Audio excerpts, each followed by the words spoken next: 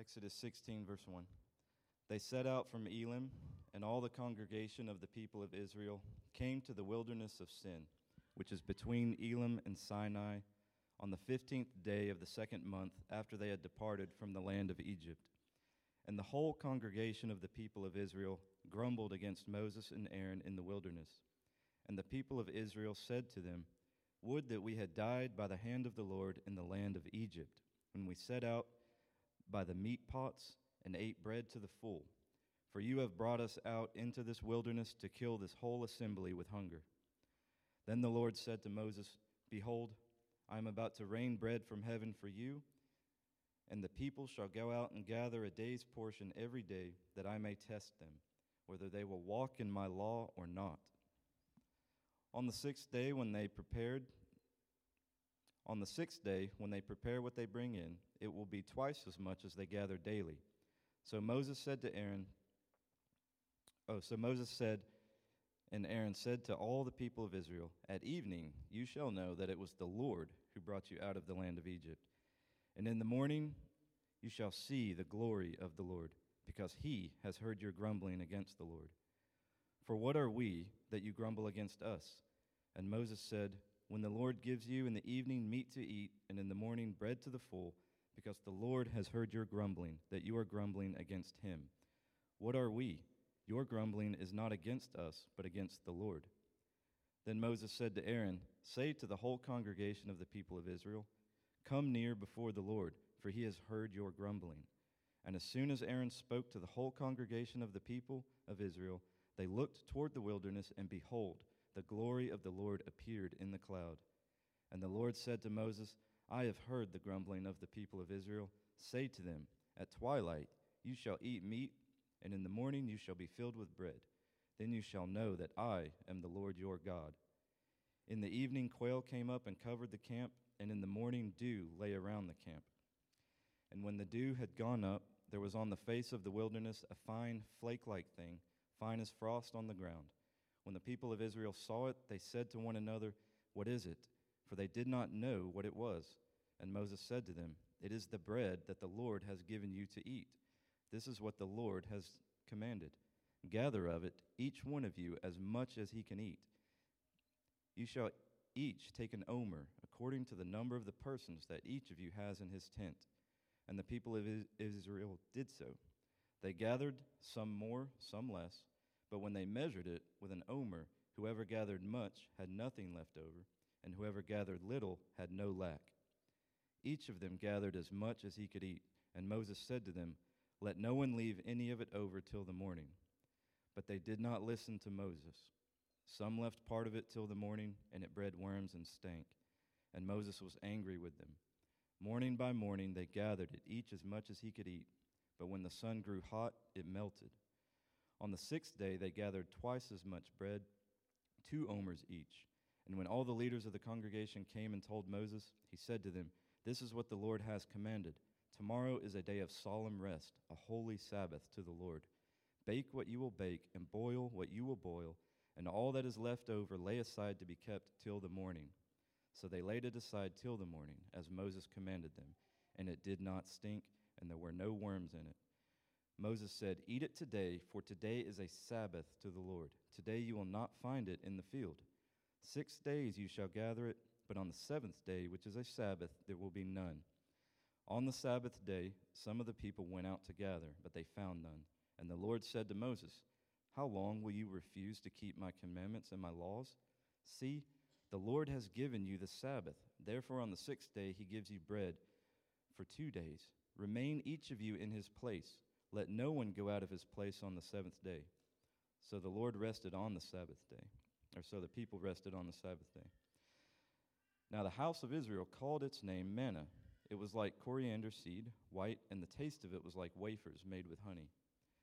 Moses said, "This is what the Lord has commanded. Let an omer of it be kept throughout your generations, so that they may see the bread with which I fed you in the wilderness, when I brought you out of the land of Egypt."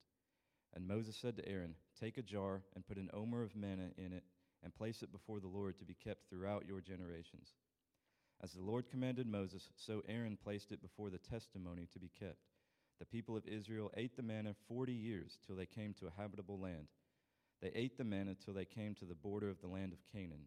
An omer is the 10th part of an ephah. This is the word of the Lord.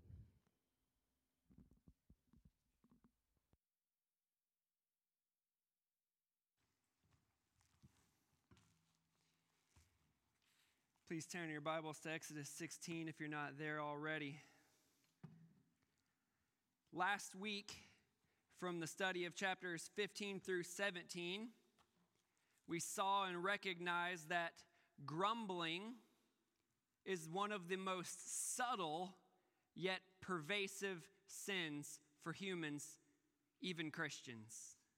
We grumble, we complain, we whine about the way things are when our circumstances aren't the way we'd like them to be, when our future prospects are not what we'd hoped they would be. We grumble. And last week we saw this very clearly from the text. The problem with grumbling is that it comes from a sinful heart. We looked at this, just the categories. It was the forgetful heart of grumbling that forgets God's past blessings. Remember, God has just brought Israel out of Egypt. It's been, at this point, 2 months, and yet they are grumbling against God. But then we saw that it is also the faithless heart of grumbling. So they not only forget God's past blessings, we not only forget God's past blessings, but we fail to trust God for his future provision in our lives. And so we grumble. And all of this, to one degree or another, shows the dissatisfied heart of grumbling.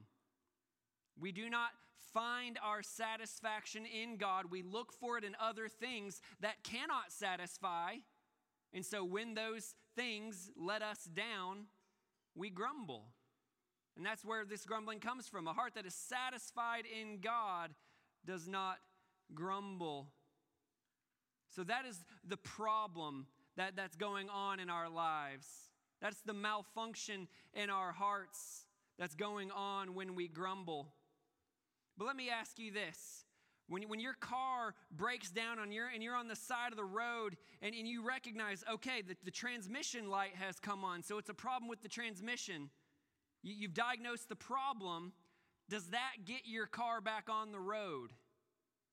No. Knowing the problem is only half the battle, right?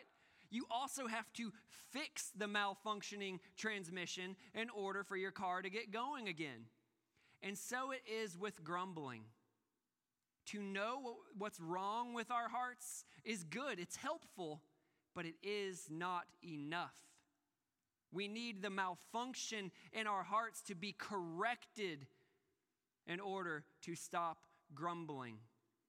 Our forgetfulness needs to stop. Our faithlessness needs to stop. And our dissatisfaction with God needs to stop. That's what really needs to happen for us to truly stop grumbling. By the way, we might feel guilty about grumbling and stop doing it with our mouths, but we'll still be doing it with our minds.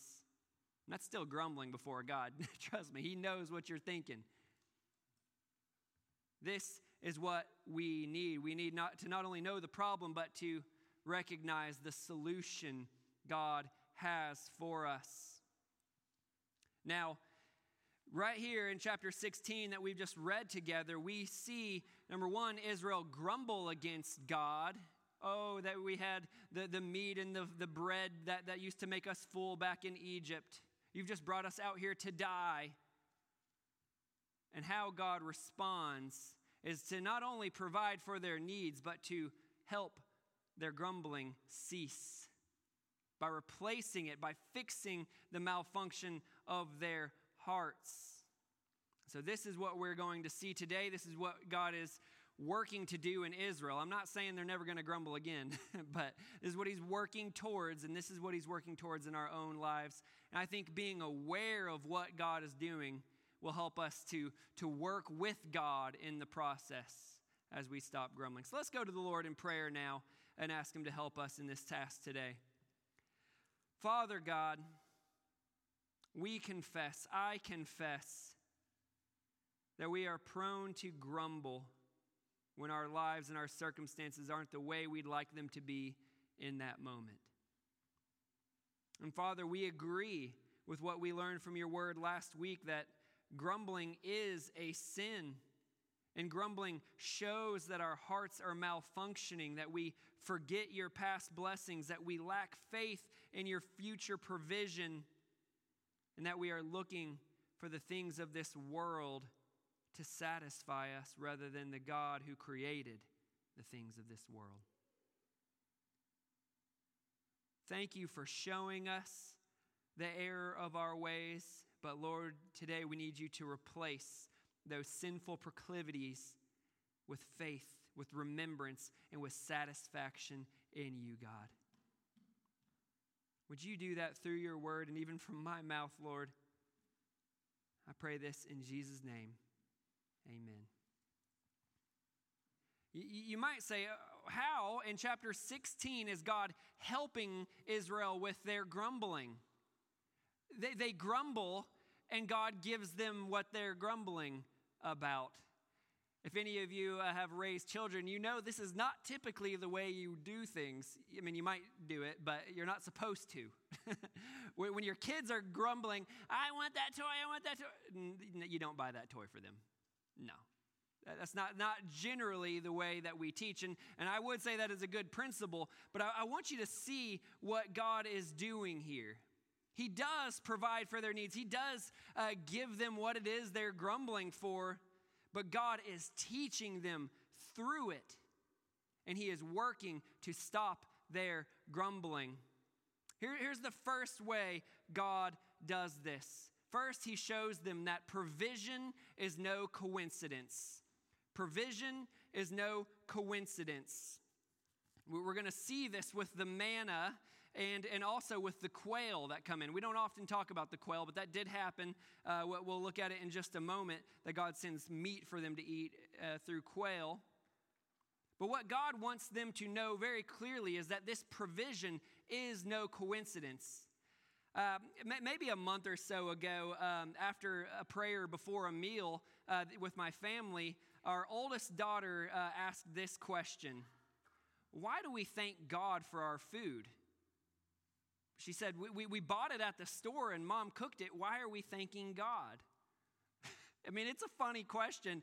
Ask your mom is my answer. No, we did. We talked it through with her, but all she was doing was voicing the thoughts of so many, and even us at times. Why would I thank God for things that I worked for, that I bought, that I prepared? So I have food in my fridge at home. We have a meal 3 times a day. We have a house to sleep in. I have a job that gives me, a paycheck. It would be very easy for me to say, well, why would I thank God for any of that provision? See, the problem with us is we think that our provision, the provision in our lives, is a coincidence. That the way that we have food, that we have shelter, that we have money to spend to put clothes on, things like that, we assume that those things are just coincidental. But what God is doing with Israel, because they're struggling with this grumbling so much, is he shows them beyond the shadow of a doubt that this is no coincidence. I love how he puts it here in verses 6 and 7. He kind of says, okay, you're forgetting who I am. You're forgetting what I've done for you, so you're grumbling. So verse 6 and 7, so Moses and Aaron said to all the people of Israel, at evening you shall know that it was the Lord who brought you out of the land of Egypt. And in the morning you shall see the glory of the Lord, because he has heard your grumbling against the Lord. So something that God is going to do is going to make them remember this thing they have so quickly forgotten. Something that God is going to do is going to help them with their current grumbling based on God's past blessings. And I would even say his present provision for them. And so this is what we see happen. I want to show you this, what God does. How it is that he reminds them, I am the Lord who brought you out of the land of Egypt. Verses 13 to 15, this is what God does. In the evening, quail came up and covered the camp. And in the morning, dew lay around the camp. And when the dew had gone up, there was on the face of the wilderness a fine flake-like thing, fine as frost on the ground. When the people of Israel saw it, they said to one another, "What is it?" For they did not know what it was. And Moses said to them, "It is the bread that the Lord has given you to eat." Now there's a couple things going on here that, again, God is working against their grumbling hearts, training them toward gratitude and faith and finding their satisfaction in Him. Because we remember, it seems Israel has a continual suspicion of God, that they can't trust Him, that He doesn't really have their best interest in mind. And so they even look back on Pharaoh in Egypt with happy thoughts. We often do that with our past, by the way, these rose-colored glasses. Oh, that things were like they were in Egypt when we had meat and bread to the full. I believe that is amnesia. Pharaoh was a harsh master. He was literally killing their children. And yet, I wish we had what we had back then. At least He made our bellies full. And so part of what God does, I don't have it right there in the verses or on my slides, but in verse 4, if you look in your Bible, in verse 4, here's what God says. Like, you want that bread that you have? Behold, I am about to rain bread from heaven for you. You miss bread so much you think I'm a bad master because you had bread in Egypt and you don't have it now? I'm about to literally rain bread from heaven for you. And so part of what God is doing is He is showing His present goodness to the people. I am the God who can satisfy you. And by the way, this idea of satisfying happens over and over and over again with the food. They ate it to the full. Each one gathered as much as they could eat. God was showing His present goodness by His present provision that was no coincidence. Again, I just want us to recognize what's going on here in our own lives. Food, water, clothing, shelter. Is God providing for you? Every good gift and every perfect gift comes from above, down from the Father of lights. Everything, every bit of provision you have is from the hand of God.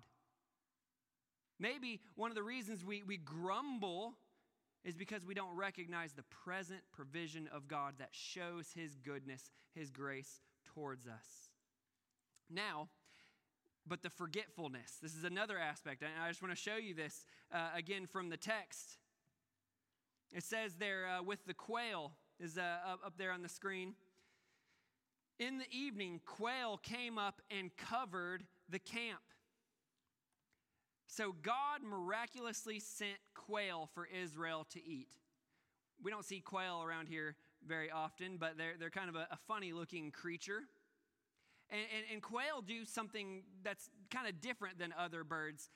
They flock, they migrate, and they go so hard at it, migrating, that when they land, they basically become lame. And they just sit there. This is what quail do. And so what I want to point out to you is that quail being in that area was not miraculous. Quail were natural to that region. They didn't normally live in the wilderness, but they would sometimes land there, if they're migrating. And even them being easy for Israel to catch, that wasn't miraculous. But what was miraculous was the timing and the quantity. Okay, this is important. This is the timing. God says, I'm about to do this. I'm about to make you full. And boom, that evening, quail come. All of a sudden, they have meat to eat. God said it, it happens. Now, what about the quantity? It says there, the quail came up and covered the camp. I don't, again, know that much about quail, but just from my studies this week, I've learned that they travel in decent-sized flocks, but they're not gigantic flocks. They don't travel with that many other quail. The nation of Israel is about 2 million people, somewhere in that neighborhood. And so we are talking about a lot of quail here. For an entire camp with 2 million people, you have, number one, 2 million bellies to feed, but it says it covered the camp, this quail. I mean, this is a lot of quail. This is a miraculous amount of quail. Now, you say, well, what does that have to do with reminding them of God's past blessings in their life? How is this to keep them from being forgetful of what God had done? Well, think about the 10 plagues. Frogs, flies, gnats, locusts. Those are 4 of the 10 plagues that God sent on Egypt, Israel's captors. This is what God used to redeem them, to free them. Now, frogs are normally in Egypt. Flies, gnats, locusts, those things are normally in Egypt. But what was miraculous about those 10 plagues? The timing and the quantity. God, through Moses says, this is what I am about to do. Tell Pharaoh I'm about to do this. He goes and tells him, and then boom, next day, covered in frogs. It says they piled them up and they stank. Same thing for the flies and the gnats and the locusts. It, by the way, uses the very same wording that the locusts covered the land of Egypt. Just like this says, the quail came up and covered the camp. It was a miraculous in its timing, exactly when God wanted to happen, exactly when God said it would happen, and miraculous in the quantity. This was not a normal amount of quail. And all of that was to remind them of God's past miraculous, gracious work in their lives. You think of, again, the 10 plagues that this is most directly pointing to, but also the parting of the Red Sea. I mean, God was working miracles for Israel, and yet they'd so quickly forgotten. And so God was setting this provision in their lives that would remind them of God's past provision if they would only catch it, if they'd only think about it for a little while. I was thinking in my own life, some of the ways God has done this for me. I really like meeting new people. I love it when a friend brings another friend, and so I meet that new person, and then we just click. We have so much fun. We enjoy each other, and but what I've noticed is that when I meet someone like that, when I meet someone new and I really enjoy it and it clicks. It often reminds me of when I met Travis Jones. He's a pastor at Silverdale Baptist Church. And it was just such a meaningful event in my life, this coincidental meeting, which again, God's provision is not coincidental. If you don't know my story, here's what happened. I had, in my early 20s, drifted far from God and deep into sin. But God was working on my heart. I was trying to figure things out, but I couldn't figure out how to make up for all my sin. I couldn't figure out how I could make God love me again. I didn't understand the true gospel. And so one day I decided, well, a good place to figure this out would be church. And so I was visiting a church because I didn't want to go back to my old churches because I'd dirtied myself so much with sin. So visiting Silverdale, and I'm sitting there in the lobby waiting for a friend to come, and this guy just walks up to me and starts talking to me. Like, man, just leave me alone. I'm trying to figure things out. I don't want you bugging me. After talking to me for a little while, he finally says, hey, man, I'm one of the pastors here, and I have a Bible study that meets on my back porch at my house. Do you want to come? I said, yeah, I do. I do want to come. Again, I can make a long story short, but at that Bible study, very quickly, God used Travis to make the gospel clear and beautiful to me. I finally embraced the gospel for all that it was. I clung to it. But it kept on going. Again, if you know the story, Travis and we started hanging out. We became friends, and I started serving alongside Travis, and we started going out and sharing the gospel together. And before too long, I realized this is what I want to do with my life.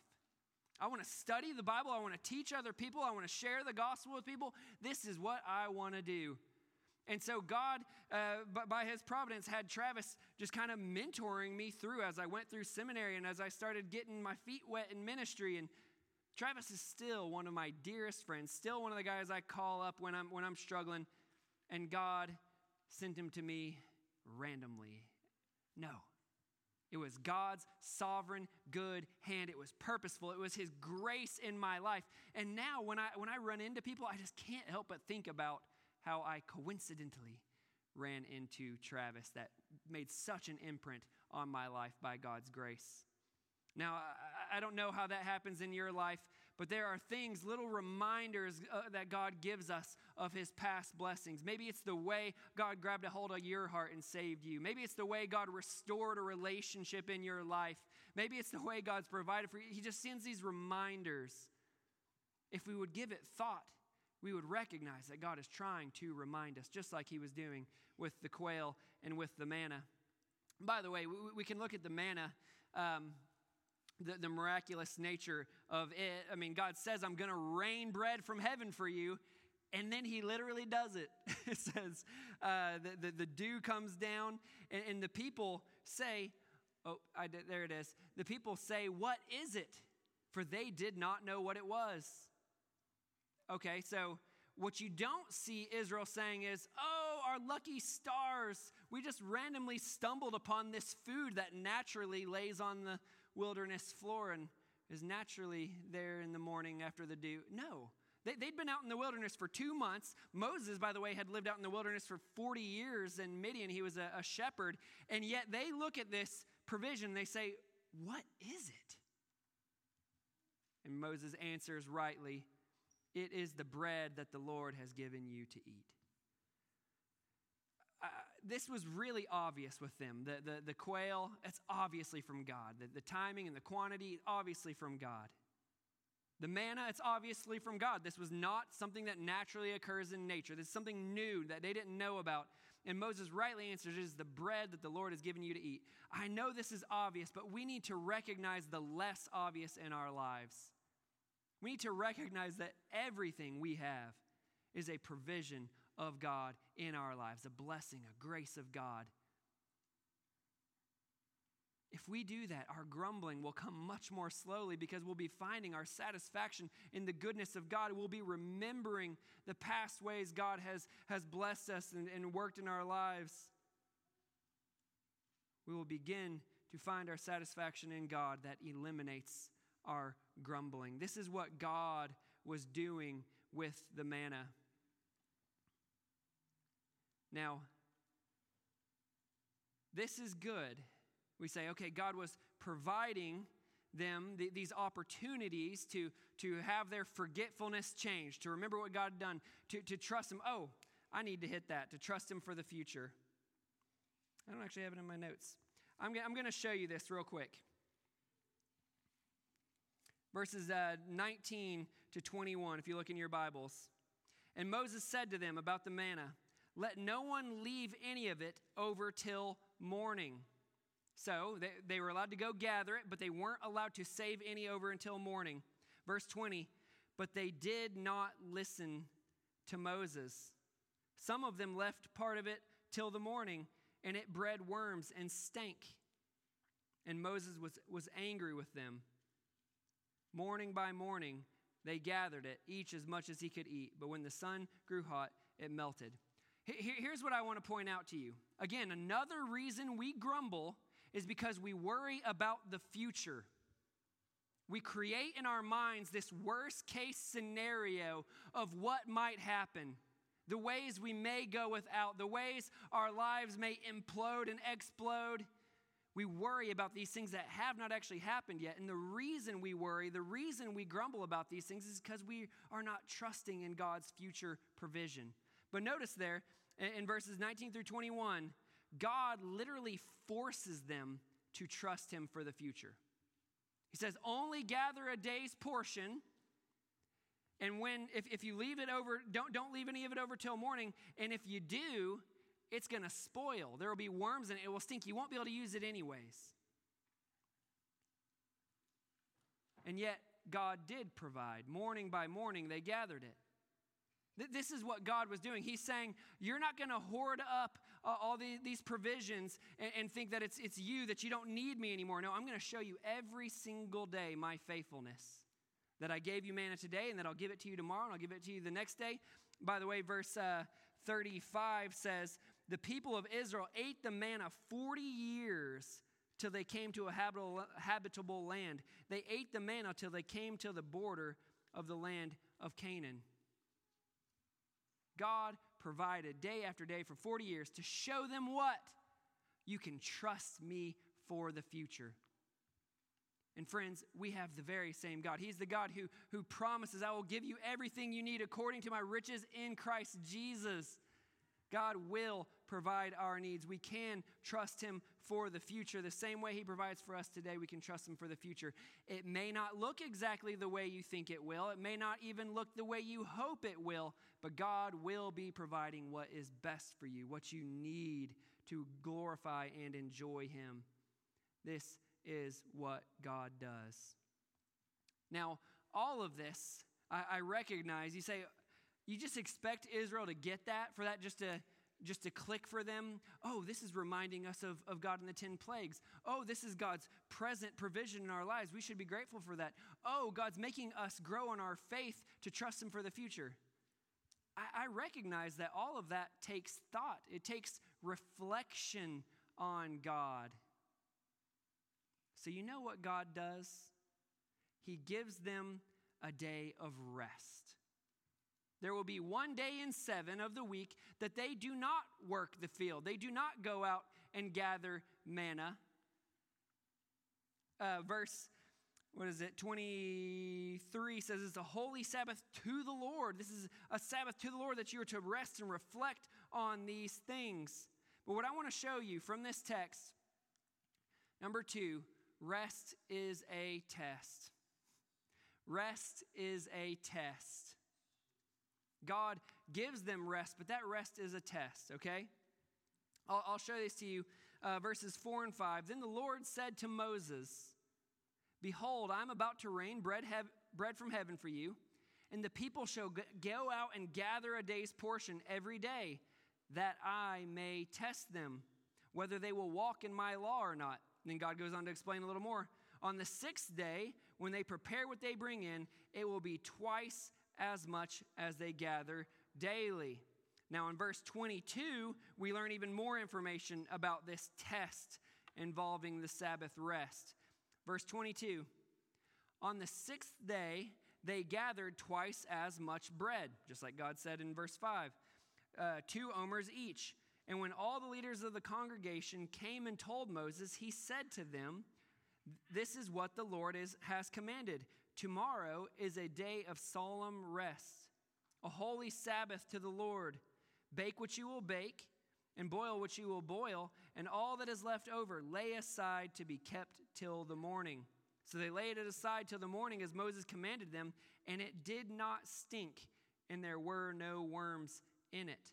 Now, if you don't remember, last time when they held it over to the last day, it got worms in it, and it stunk. But he's saying, on this particular day, on this Sabbath day of rest, you can hold it over, and there will be no worms in it. Moses said, eat it today, for today is a Sabbath to the Lord. Today you will not find it, manna, in the field. Verse 26, 6 days you shall gather it, but on the 7th day, which is a Sabbath, there will be none. On the 7th day, some of the people went out to gather, but they found none. And the Lord said to Moses, how long will you refuse to keep my commandments and my laws? See, the Lord has given you the Sabbath. Therefore, on the 6th day, he gives you bread for 2 days. Remain each of you in his place. Let no one go out of his place on the 7th day. So the people rested on the 7th day. Now, there's a lot going on here that we could cover, but I do just want to point out some of the highlights about this Sabbath rest that God is commanding them. First, this rest was a gift to them. Do you see that in verse 29? See, the Lord has given you the Sabbath. He's given you. This is a gift from God. God has given them this rest as a gift. It is a gift, but it is also a command. Again, we see that verse 29, the second half there. Remain each of you in his place. Let no one go out of his place on the 7th day. You say, well, how are we supposed to provide for ourselves? How are we supposed to have food to eat? Again, Verse 29, see, the Lord has given you the Sabbath. Therefore, on the sixth day, he gives you bread for 2 days. God makes enough provision. Then we see again, they kept it over and it did not spoil. God made this provision from the sixth day last through the seventh day when there would be none in the field. God was able to take care of them while they rested. And there's one final thing I want to point out here. To not be satisfied in God's provision was actually to suffer loss.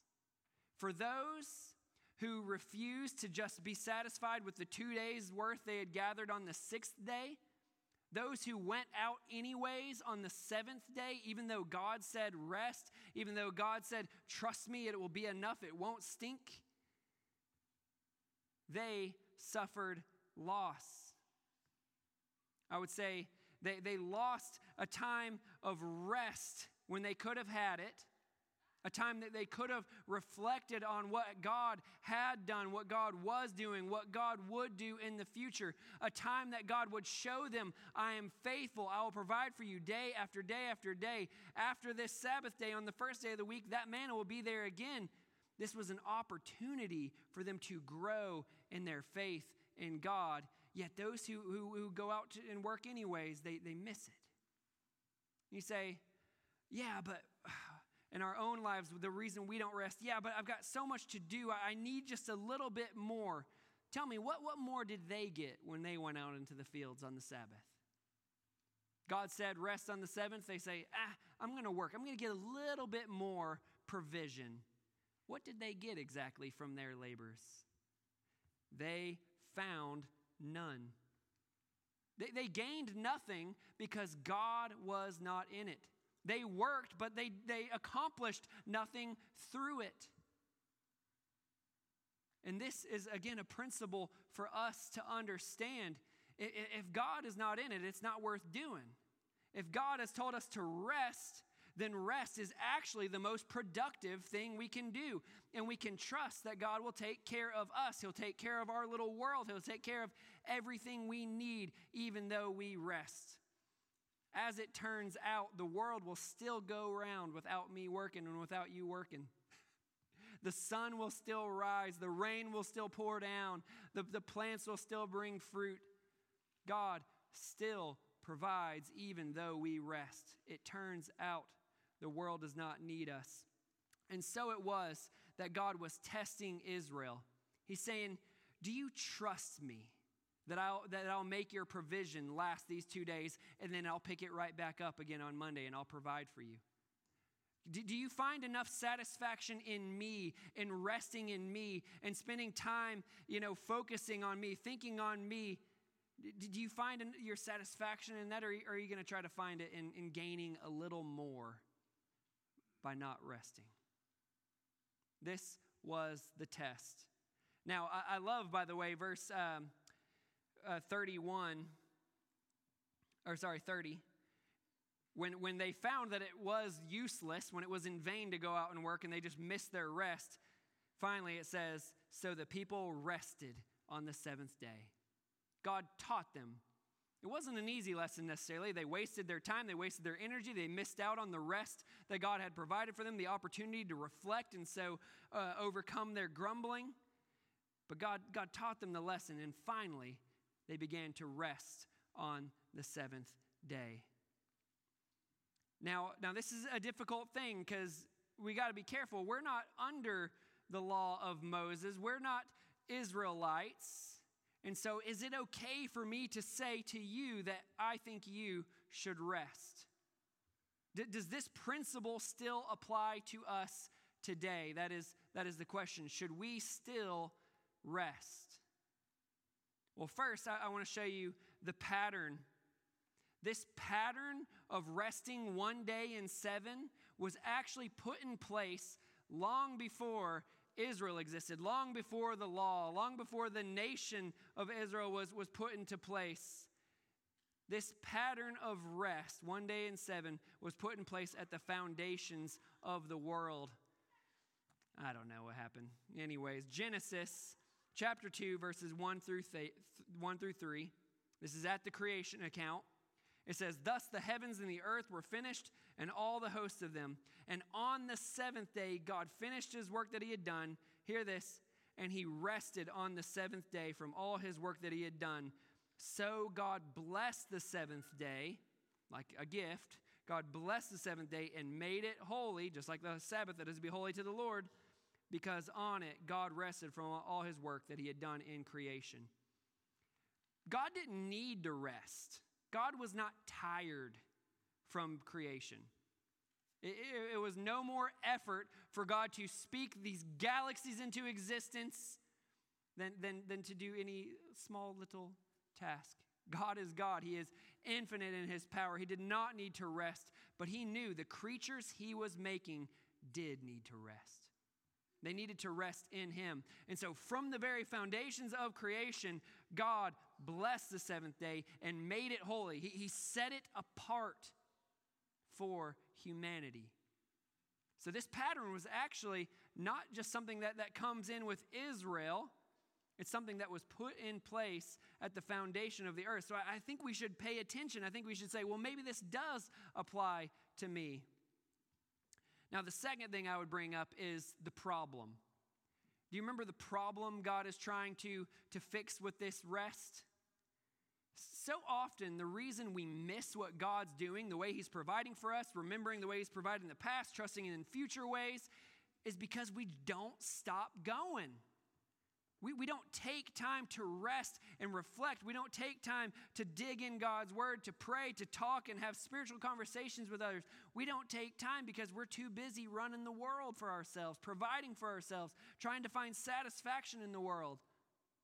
But God gives them rest. And so I think we still have the same problem. We still have the same problem that God was fixing with the rest. We still grumble because we forget God's past blessings. We still grumble because we don't trust in God's future provision. And we still grumble because we are not satisfied enough in God. And so, should we rest? I would say yes. Rest is still a test for us to say, do you trust God? Do you trust that he'll provide without you working? And do you want to find your satisfaction in God and see that he's dependable, see that he's faithful, see that he is glorious beyond all compare, certainly greater than anything he created? That is what the rest is about. And so I would say, like the Israelites, we are foolish, at the very least, if not sinful, we are foolish to set aside this pattern of rest that God has given us. Our labors will be in vain if God is not in it. We'll gain nothing, and we will miss out on the blessing God has in rest that is able to turn our hearts from grumbling, to remind us of his goodness, to show us his present goodness, and to show his future faithfulness. And so I believe we should rest. I think we should aim for one day in 7, and I think we should use that time as a holy Sabbath to the Lord, to be refreshed in God and to find our deep satisfaction in him because he is satisfying.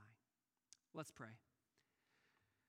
Father God, we are so thankful for the ways you treat us, frail, flawed humans.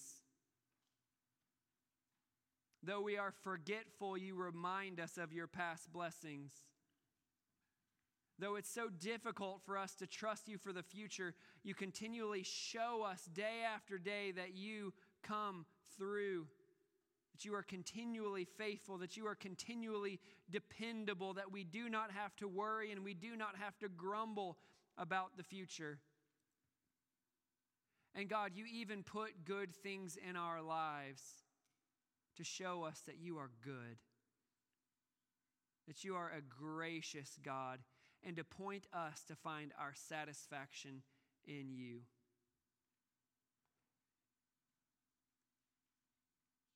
But God, we are so prone to work our lives away, to let our minds be entertained by other things, by other pursuits.